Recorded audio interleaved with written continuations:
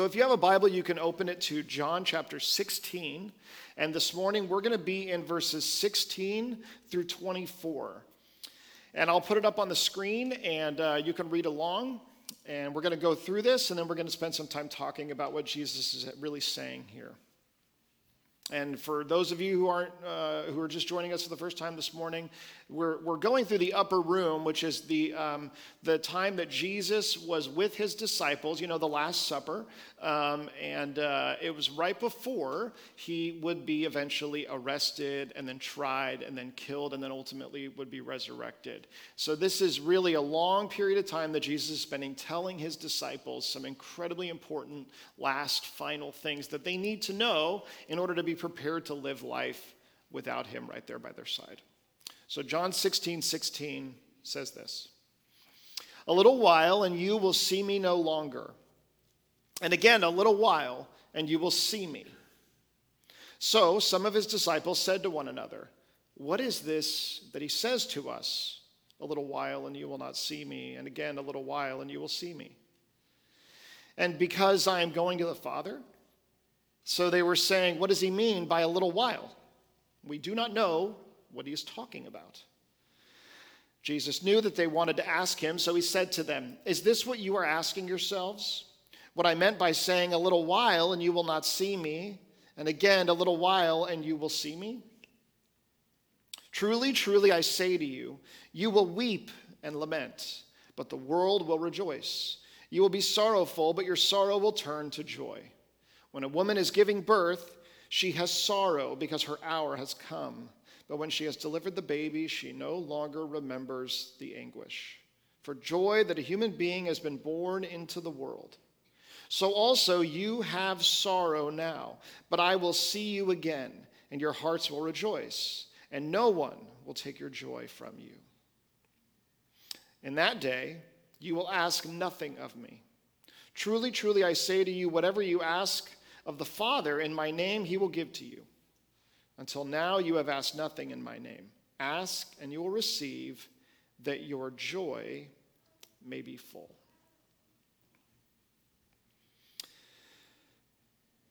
This is our passage this morning where Jesus is clearly giving some bad news to his disciples, and they are totally confused.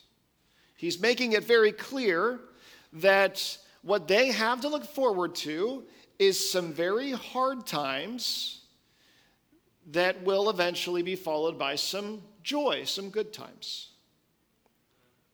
This makes me think of about a month ago, my family and I we were on vacation, and we often will drive through an area in central and southern California when we're visiting family, and it drives right by this huge amusement park called Magic Mountain. And Magic Mountain is the biggest roller coasters you've ever seen in your life, and there's also nothing else around it, so they really stand out. And every time we would drive by it, our son would see it, and he would be like, "I want to go there, I want to go there, I want to go there." Now, I grew up going there, and I remember how big these things were, and I remember how scary they were, and I remember a lot of times that I got in line, I thought I would go on a ride, and then at the end I was just like, nope, not ready for this, not going to do it. I mean, I legitimately thought that people just died daily on these things, and that would probably happen to me. And so I was like, all right, are you sure? Are you sure? Do you think you'd actually go on these things? We don't want to plan there and go there and then show up and then be like, let's ride the teacup ride, And so he said, no, I'm going to do it. I'm going to do it. I believe I can do this. I can do it. And then his sister was like, oh, absolutely, I want to go too. So we got some cousins to go. We planned a day for it. We went. We drove all the way there. We parked our cars. As we were heading in, like walking miles before we even seemed to get into the park, as we're heading in, we're all talking, what is the first thing that we're going to go on? What's the first thing that we're going to go on? First ride. Because that's the one. That's the one where the lines are the shortest. Let's get it, and let's just know that we're going to do it. So we decided we're going to go on this ride called Goliath. That sounded like a good ride to start with. So we said, it doesn't go upside down, it doesn't do any crazy loops or anything. This will be a good one to get the kids used to roller coasters on, right? And so we get in the park and we make our way, we run for Goliath, and we get in line, and it's like a 15-minute line. It's great. So we're in line for Goliath, and we're psyching ourselves up. We're saying, this is going to be great. The son is so excited, he's so excited, he's so excited.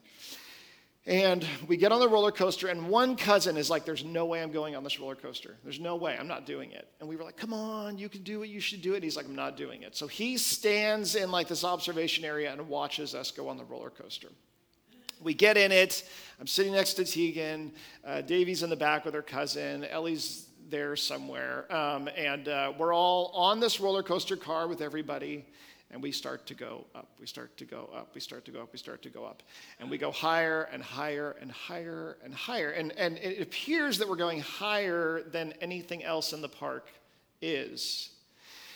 And everyone's excited and everyone's nervous. And then we finally slowly make our way over the top. And we make our way over the top and we begin the very slow start to our drop. It is at this point, okay, on Goliath. It is at this point on Goliath. And now, by the way, just to let you know, this roller coaster goes underground, okay? The drop is so long that you go into a tunnel, which you can't tell from the parking lot, okay? You're actually going lower than like sea level or whatever it is, because they want to make sure the drop is as long as humanly possible. It just keeps going and going and going and going and going, and it never seems to end. It is at this point when Tegan is sitting next to me, like laughing maniacally, like an evil person, right? That something occurs to me in this split second. My entire life freezes. It's like I'm able to stop. I'm able to step out of it. I'm able to take all the time that I need. You know, my life's flashing before my eyes and everything. And I realize a tremendous amount in this one split second. The first thing I realized is this is the greatest moment of my son's life. He is so going to love this. The second thing that immediately comes to my mind is I should not have put my daughter on this roller coaster. As I look down at it, and then we drop, and then we go back up, and then we go through the roller coaster. And I turn around and I look at a daughter who has clearly been broken. She's been broken. Like she is like, you know, there's nothing behind the eyes anymore. It's just, she's dead behind the eyes. She's like this, she's gone. The life is gone, she's done, and I've done it to her. It was the most fun and terrifying experience, depending on who you were on the roller coaster. And needless to say, my daughter tried another one after this, but she was done after two and did actually really enjoy. There was a teacup ride, and that was just enough for her. If you go on a roller coaster, one of the fun and thrilling things about it is just the sheer amount of drops and then going back up that it consists of. We pay money, we plan our day around the rush that comes from this kind of a ride or an experience. But as much as we want our roller coasters to look like this and feel this way, what we don't want to have look like this is our lives. And the unfortunate reality of life is that it is a roller coaster. Is that as much as we all want for life to be this nice, easy, slow progression, it actually is a lot of ups and a lot of downs, and sometimes upside down corkscrew twists where we don't know which way is even up anymore. Life is a roller coaster. And this is exactly what Jesus is describing to the disciples, and he's warning them and preparing them for. He's saying to them, there are going to be really difficult times. And if you want to know what a difficult time feels like, probably that. There will be times in your life when you are right here and you are looking at what's coming and you're going, I don't want this. And there will also be times of great joy. This is what it is to be a disciple of Jesus. We can relate to this. And his disciples have experienced some ups and downs, but nothing like what he's preparing them for now. You see, up until now, following Jesus for the disciples has been a pretty interesting ride. It's been a mostly positive experience. Each of the disciples had their own personal reasons for following Jesus, for saying, yes, I'll follow you. Some of them were just young guys who had been passed over by rabbis for religious training and instruction. And so as a result of that, they decided, okay, I'll just spend my life in kind of a job where I work to live. I don't live to work. And so they would become fishermen. We have brothers who fish together, and that's what they do. They wake up in the morning, they cast out their nets, they bring them in, and then they go and enjoy their night together, and they go back out and they do it again. They're earning money, they're living with their family and enjoying life together. And to those, Jesus would come and say, I want you to give up this life and follow me. And their response would be, okay. There was something about his call that made them go, I will find life by following you. And I'm willing to give up this life that I have in order to do it. Some were sinners, which we kind of say ironically, because as Jesus would teach us in his ministry, we're all sinners. But these were the people that everyone could agree on were sinners, right? There were some who were tax collectors, who were prostitutes, people who were engaged in lifestyles that no one approved of and had made mistakes and were doing things that were regrettable. And so when Jesus came to these people, and they recognized the sin in their lives and they repented of this sin. And Jesus said, follow me. They said, I will follow you. I will find life in you as my life now starts over. And for these people, this was a whole new life. This was like, I've got to start from scratch and I've got to try to not blow it again this time around. Some disciples were already disciples of John the Baptist. They were following him and they were baptizing people with him. These people had devoted their lives to the Messiah coming and trying to anticipate that happening. And so they were following John, and when they would eventually come to Jesus and say, are you the Messiah? And he would tell them that he is, that some of them would actually choose to follow Jesus. You see, everyone who chose to follow him, every one of his disciples, would choose it because they believed that they could find life with him. But they were coming from a totally different set of backgrounds and experiences. Some of them had been following the cause of Jesus their whole lives. Others were shameful and broken and sinful people in society. Others were just sort of regular people, just kind of living out their lives, but realizing that there's got to be more to life than what I'm doing right now, casting these nets and fishing every day. And so following Jesus made sense. There's something about his teaching to us when he says, I am the way, the truth, and the life. I am the good shepherd. I am the bread that will leave you not hungry again. I am the water that will leave you not thirsting. All these things that Jesus promises in his ministry resonate with people. And so they say, I will follow you because I believe life can be found in you. If you're here today and you're a follower of Jesus, you've made that choice. Something that Jesus has said, something that God has said, something that's been communicated to you about the kingdom of God has struck a chord with you, and the result is you've gone, I will find life in Jesus. So I'm going to follow him. I'm going to give my life to being a disciple of his, and whatever that brings with it. The sinner finds new life from the things that have been wrecking their life. The searcher finally has answers, and they have a foundation that they can build their life on instead of questions and uncertainty. The journey begins at that point. You might be somebody who came from a Christian family. You've sort of, been seeking God for your whole life, it seems. You've believed in God. You've pursued God, and that's led you to recognize that life is found in Jesus. Your faith might look the same as those that brought you up, that raised you. It may look completely different from those who raised you and brought you up. Maybe God found you at the very bottom, all the mistakes and the messes that you had made when your life had fallen apart.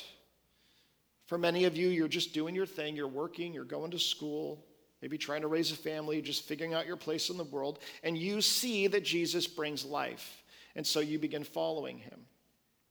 For whatever reason, when we begin to make that choice and we begin to follow him, that's where discipleship starts. And so the disciples experience kind of this in their ministry with Jesus up until this point. They see him do miraculous things. They see him accomplish great things. They see him heal people. And he speaks as one who has authority. And that's a big deal.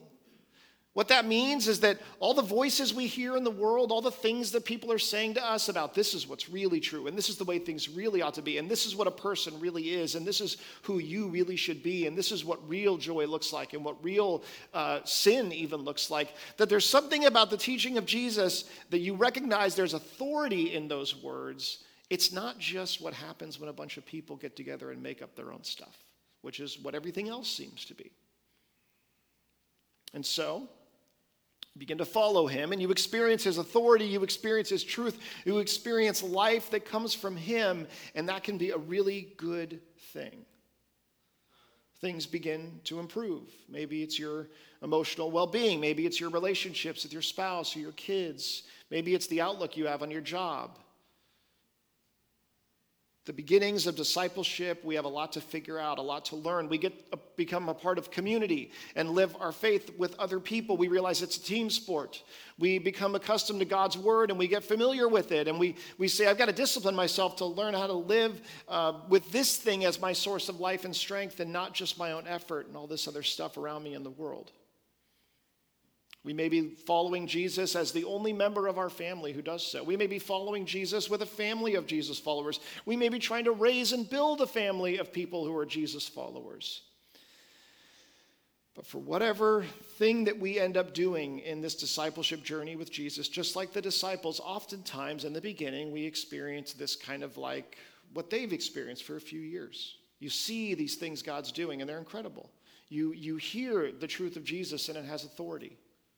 There are hard times, there are difficult times. You get called to step out in faith, but you keep going forward, and it keeps making sense. We now find ourselves in the upper room with Jesus, and so much of what he's saying to his disciples, especially in our passage here, changes things. Jesus says to them this in verse 20, "Truly, truly, I say to you, you will weep and lament, but the world will rejoice." That is not a good verse. That is not a good thing to hear from the guy that you're following. The guy who seems to have the ability to predict the future. Other people don't, but he does.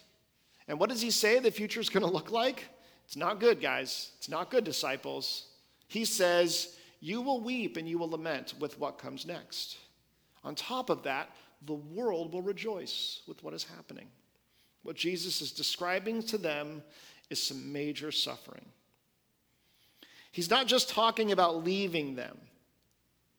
He knows what's coming, and he knows that it's not at all what they expect. He's going to be arrested. They're going to scatter. He's going to be publicly tried and humiliated and beaten and ultimately sentenced to death. He is not going to win the trial, even though he's innocent. He's not going to stop the beatings, even though he could. He's not going to jump down off the cross, even though he could. He's not going to stop them from mocking him, even though he could. I can't tell you how many times prior to becoming a Christian, I thought, why didn't he stop the trial, stop the mockings, get down off the cross? And how many people have said that to me? Why can't he? Why didn't he if he could? And Jesus knows that these things aren't going to happen, and his disciples are going to have to watch all of that. You see, discipleship is about to get really, really tough for these guys. It's about to get harder than it's ever been up till this point.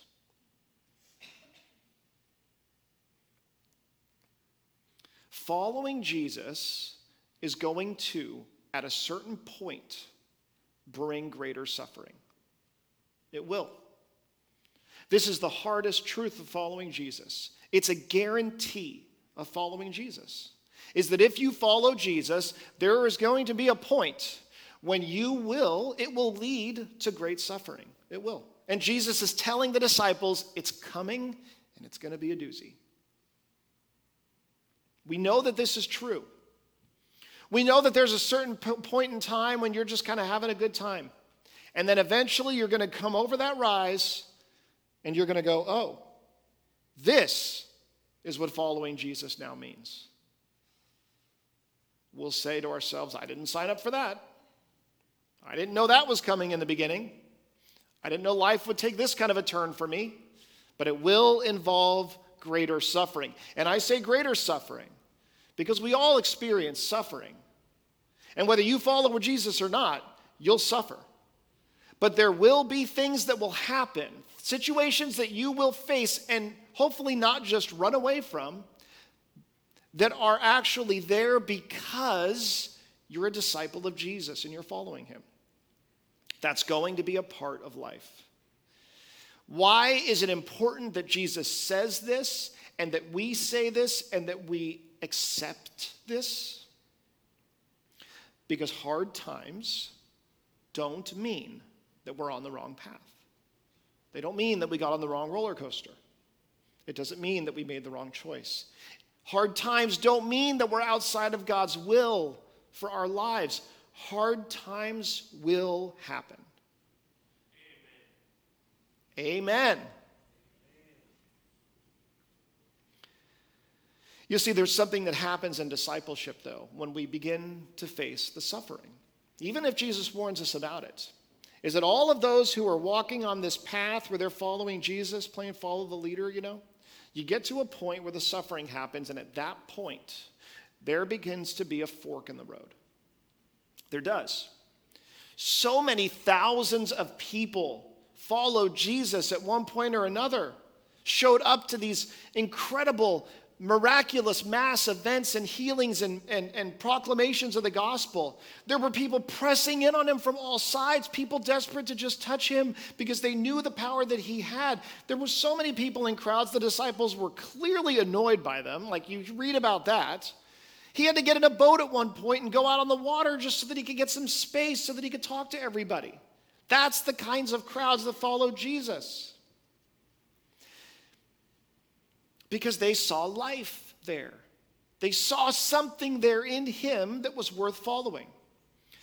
But when it starts to get difficult, when following Jesus begins to mean more than just the thing he gave me in the beginning that I wanted and needed, then most will choose to go one way. And some will choose to go another way. But there is a fork on the road. And as much as we desperately want to believe that there isn't, there is.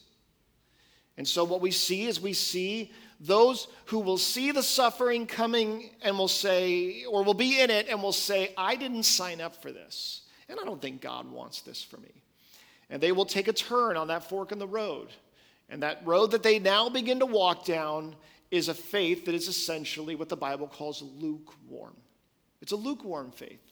It's a faith that says, at this point, from this point on, I'm only going to do what's easy. I'm only going to do what's natural. I'm only going to do what makes sense. If I see this God thing, solving a problem, fixing a situation, making a holiday more special, providing some substance for this family that I'm trying to build, helping me in a marriage that's falling apart because it means the other person can't ditch me. Whatever thing this helps, I'm in there for that. Otherwise, I don't think so. We see this happen a lot in the ministry, which is why the group of those who are truly following Jesus as disciples stays relatively small. We face this when the suffering comes, when the great suffering comes.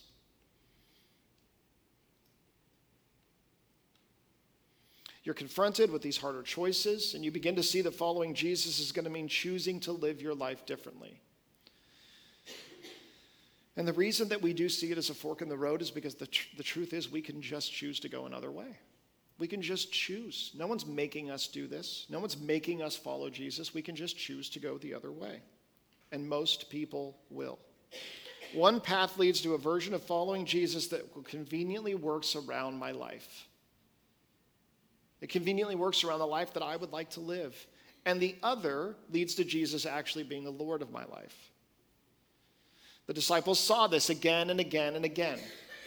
And they faced this choice again and again and again, and it did seem to get easier for them over time to make the choice to not choose the path of a lukewarm faith. We see these two different types of faith played out in so many different ways in our lives. The Bible itself is either something that I will return to on a regular basis, especially really when it involves the discipline to do that when I don't always feel like it. Maybe it's something, God's word, that I'll return to with a community of people. instead of just on my own whenever it feels good to me to do it or is easy. It's not just something that I'm going to look to on holidays or on funerals or or weddings or God's word won't just be something that can be reduced to a bumper sticker or a sign I hang up in my house or a coffee mug or a t-shirt or a social media post. We all know how important those are. Don't get me wrong. It's important, but when it's reduced to just that, or the Bible is going to guide and shape me. If I disagree with it, will I figure out that it's got to be something wrong with the translation or, I don't want to be some kind of fanatic or some kind of zealot, right? I'm not going to do everything that's in there. That would be crazy. No one does. Or choose to say, this is the point when it matters most, that I actually submit my life and myself to what God's word says is true. I can love my neighbor, but do I have to love them as myself? One's a lot easier than the other. One involves suffering. Maybe I'll just be nice to them until they blow it somehow, or until it becomes inconvenient. That's a little more realistic. Maybe I can sacrificially love them instead. One path makes for a happier neighborhood, maybe for a while, helps me feel good about myself as a neighbor. The other transforms a neighborhood, usually leaves that other person feeling better about themselves. Church can be something that I do when it's convenient, in a season when I've got time for it, and it's something that I approach like most things in society, like I'm a consumer and I'm looking for things that will help me. Or it's something that I can commit myself to regardless of the season in my life. It's something that I can make a priority, and it's something that I can say, I'm going to actually give of myself to others. I'm going to serve others in this place and not just look for something that helps me. If following Jesus means generosity with the money that God's given me and the resources he's given me, I can be generous when it's convenient and when it still benefits me in the end. Or I can be generous when I have maybe some extra money, now that everything else is taken care of, after I've spent everything that I need on all of the stuff that I want and that I need in my life right now. Then God can have whatever's left when I'm done with it. That's reasonable. That seems, still more generous than maybe other people. Or maybe I can be generous with my money as long as I can, post online about it, or when it helps the business that I'm a part of, or, somehow benefits me to be helping in some way that people can see. There's the easy path, and I can be selective, and I can base what I give and my generosity around what works best for me, or I can believe in a generosity that is sacrificial, that actually requires me to live my life differently. Because what it means to be a disciple of Jesus, when he begins to talk about generosity, is a generosity that means my standard of living will actually be different than it otherwise would have been if I wasn't a follower of Jesus. One of these roads involves more difficult things, the other, an easier path, an easier life.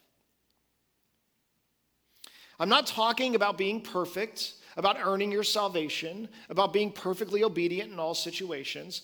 I'm talking about a life of following Jesus where everything has to fit in with what's comfortable for me versus a life that's sacrificial. This is a very hard thing for us to choose to do because we live in a culture that is fairly consumer-driven, where comfort is key for us. We have so many options, and any even slight inconvenience, we can fix that problem, and if we can, we will. And to us, that's the way life is supposed to work. I mean, how big does the problem have to be before you go on Amazon and you're like, there's got to be a solution for this, right? Someone's got to have invented a solution for this.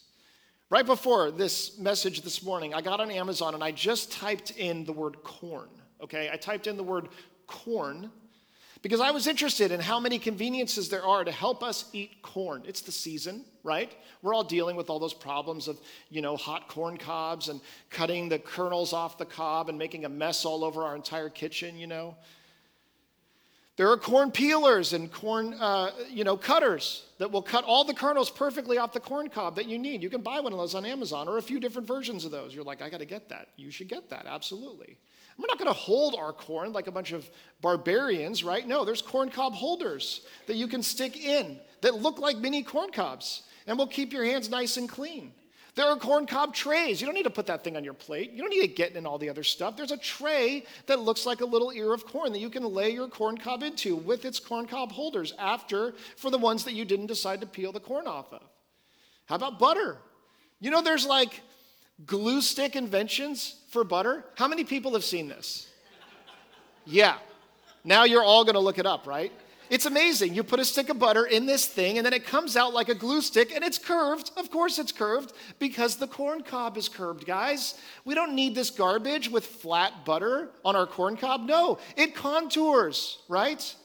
And then the hotter the corn cob, the more it's going to contour to each individual row. Eating corn on the cob could not be more convenient and easy for us. We can fix this problem. I mean, let's be honest, right? We live in a world in which problems can get solved and we can find a way to be comfortable again. One of the most unbelievably uncomfortable things for us is choosing to lean in to discomfort and suffering when we could go the other way. And Jesus says to his disciples who have been faithful to him, there's going to be great suffering. And it's not even suffering that everyone will experience, just you guys. Not everyone won't be able to relate to you. There will be people rejoicing while you're suffering, which will make you feel like maybe you shouldn't be doing whatever you're doing that's leading to this suffering. But he encourages them about this suffering. He likens it to giving birth. He says, you will be sorrowful, but your sorrow will turn into joy. When a woman is giving birth, she has sorrow because her hour has come. But when she has delivered the baby, she no longer remembers the anguish for joy that a human being has been born into the world. I've asked my mom about this. She has confirmed. It's very painful. Very painful. Give birth to a child. But on the rare occasion, my mom will remind me just how long the labor was. Or the fact that I think they came in and they said, would you like anything? And she had a craving for potato chips. And so they gave her a bag of potato chips. And this is, I guess back in the day, I don't know, they probably don't do that anymore. And then they said, you can't drink water, because you can't have water for some reason. So then, on top of all the pain, she was thirsty, which was not good. The pain of childbirth is incredible, and yet it is a pain that is followed by something that brings us such great joy that it makes the memory of that pain fade. And this is true. This is an incredible metaphor that Jesus uses. He says, you're not going to completely forget the pain. You're not going to completely forget it. But there is joy because something good has happened. That suffering has led to something good. We live in a world that does not believe that suffering can lead to something good. We live in a world that would say, get as far away from it as you can the moment it happens. If there's suffering in your life, figure out how to get rid of it and avoid it. Because nothing good can come of it. And Jesus' word to his disciples is that something good can come from it.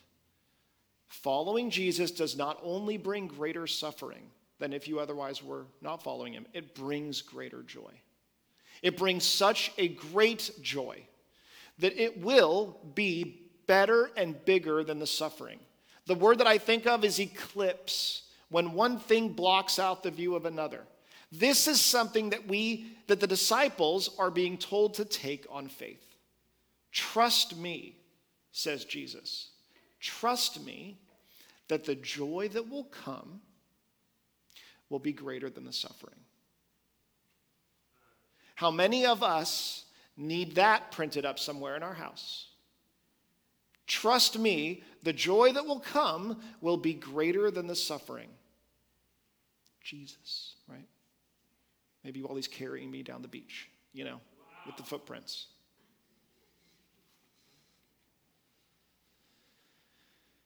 Jesus promises them that there is this great joy that's going to come. And he tells them that it's so great, and he tells them why the joy is so great. So also you have sorrow now, but I will see you again, and your hearts will rejoice, and no one will take your joy from you. In that day you will ask nothing of me. What Jesus knows is true is that they're about to watch him, by all appearances, fail. He's going to fail the trial. He's going to die in the crucifixion. He's going to have the death of a criminal, and he's going to be put in a tomb. And by every standard of the world, this Messiah they've dedicated their lives to him and following is going to lose, which means they're going to lose. But what Jesus knows is that when the resurrection comes and they see him again, because he's talking about the resurrection, his bodily resurrection that will happen just a few days later. Can you even imagine the roller coaster of emotions? To go from being the people who lost miserably to realizing now Jesus has just done something. He has accomplished something that is, let's be honest, disciples, way bigger than we thought he was going to do, right? I mean, we didn't think he was going to be that crazy. He defeats death. He conquers the ultimate enemy. The thing that no one would claim to be able to conquer. We're just all worried about this other stuff.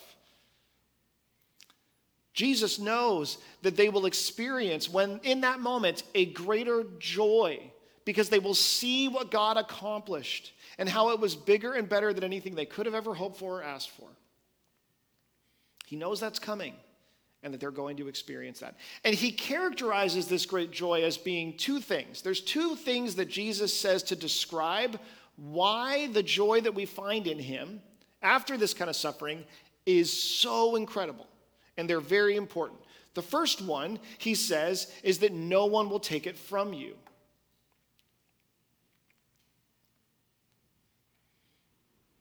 He says, no one will take your joy from you.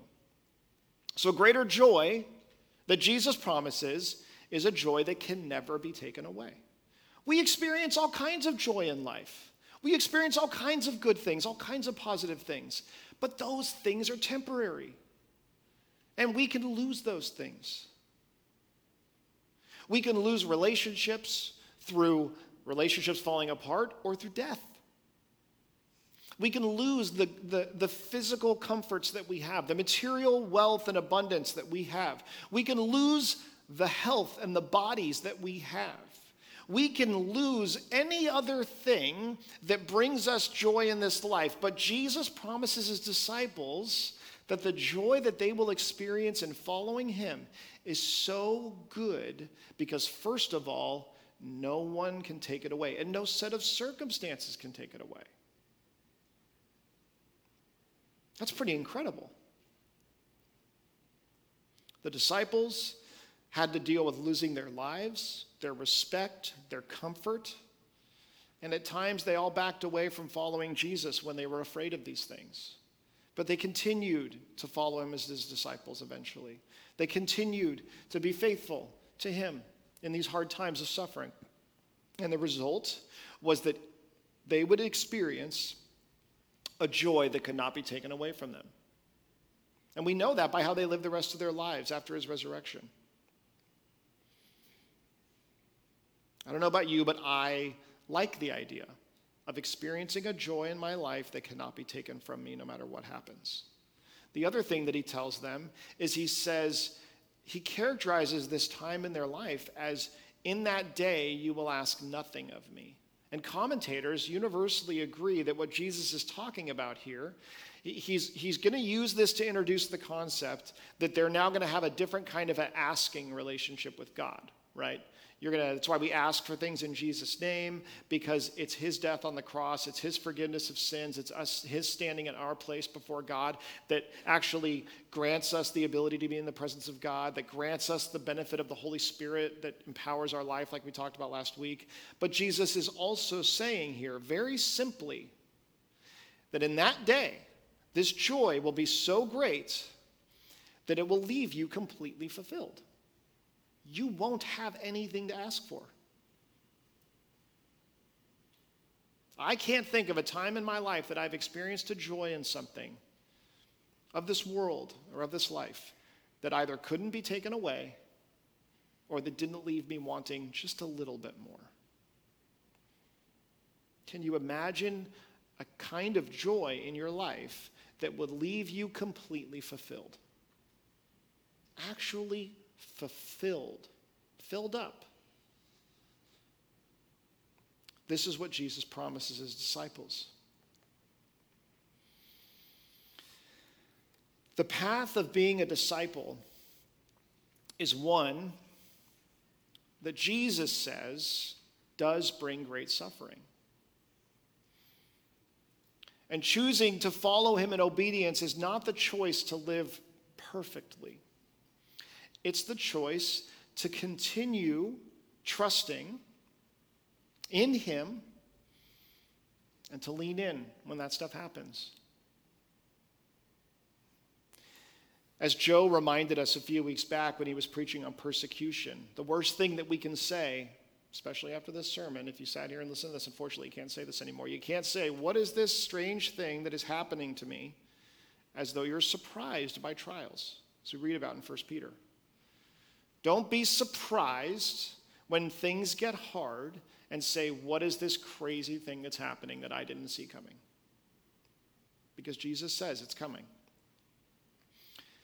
When we're surprised, we begin to think that there's a way to avoid it. We begin to think that maybe it's just that we took a wrong turn somewhere. Maybe it's just that, this following Jesus thing isn't for me. And we begin to think of ways out of the suffering. You might be here today. Steve, could you go back to that picture from the roller coaster? So, you might be right there today. You might be looking down at something going,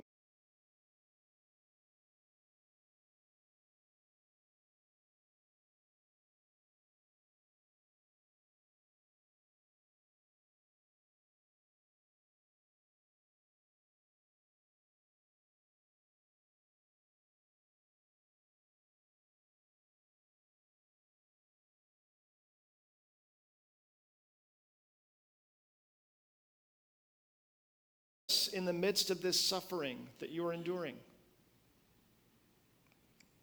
that he promises you a greater joy. And that sometimes the hardest things for us to have faith in are those promises that Jesus makes. Life is hard because Jesus says it will be hard. Following me doesn't get rid of all of the suffering. It doesn't avoid all the problems. It actually makes those things mean something, because those things are within the will of God. And he is going to use those things to bring glory to himself, to shape you and sanctify you, and ultimately bring you to a place of greater joy than you would have experienced if you hadn't done that before. If you're in that place right now, know that. And please, I encourage you, I implore you, don't make the choice to go the wrong way at the fork in the road and say this would be a great time for a much more convenient, for a much easier faith, for one that looks a lot different. Don't make that mistake and miss out on the joy that he promises us. For some, you've been here, you've been through this, and you have a greater sense of confidence that God will show up and does show up. And can I just tell you that if that's the place that you're in, that there is someone in your life, probably in this church, maybe in your family, who needs the encouragement from you to be reminded to keep going, to keep following Jesus, to keep choosing to lean into the suffering because you believe, because you know that there is greater joy that he promises us on the other side of that thing. We need that encouragement from one another. We need that reminder from one another. And it can be so huge coming from those who have actually experienced that kind of suffering themselves. They probably won't say, here's how God fixed all my problems. Here's how God made everything easy again. But what they will say is, here's how God showed up, and here's how I experienced a joy that was greater. The life of discipleship is a roller coaster. It goes up, it goes down, it flips you upside down sometimes when you thought it was a roller coaster that does not. That was the next one we went on, by the way. The next one we went on didn't have the shoulder straps, and we were like, this won't flip us upside down, and it did. And that was actually the one that completely broke my daughter the rest of the way. Sometimes we get on and we're like, nope, didn't pay attention, didn't sign up for it, what's going on here? And I know I might be making the life of discipleship sound maybe less appealing than you've heard it in the past. But I think one of the mistakes we make, especially in our culture, is we feel the need so much to make following Jesus sound appealing to one another that we try to pretend like it won't involve suffering. Or we want to believe that there is a way to follow Jesus that's going to be a lot easier than what I'm doing now. What you find is that those aren't really ways of following Jesus. Those are things that are presented, I think, by the enemy to lull us into a place of going, maybe I could take another turn at this path. Maybe go down a road that's a little more lukewarm, that's more convenient, that's more at my pace. And that in the end, that's a better one for me. I'm okay not being a zealot. I'm okay not being a fanatic. I'm okay with this. But I think we must know that convenience and comfort aren't always the answer, even if it seems like that in the culture in which we live. Let's pray.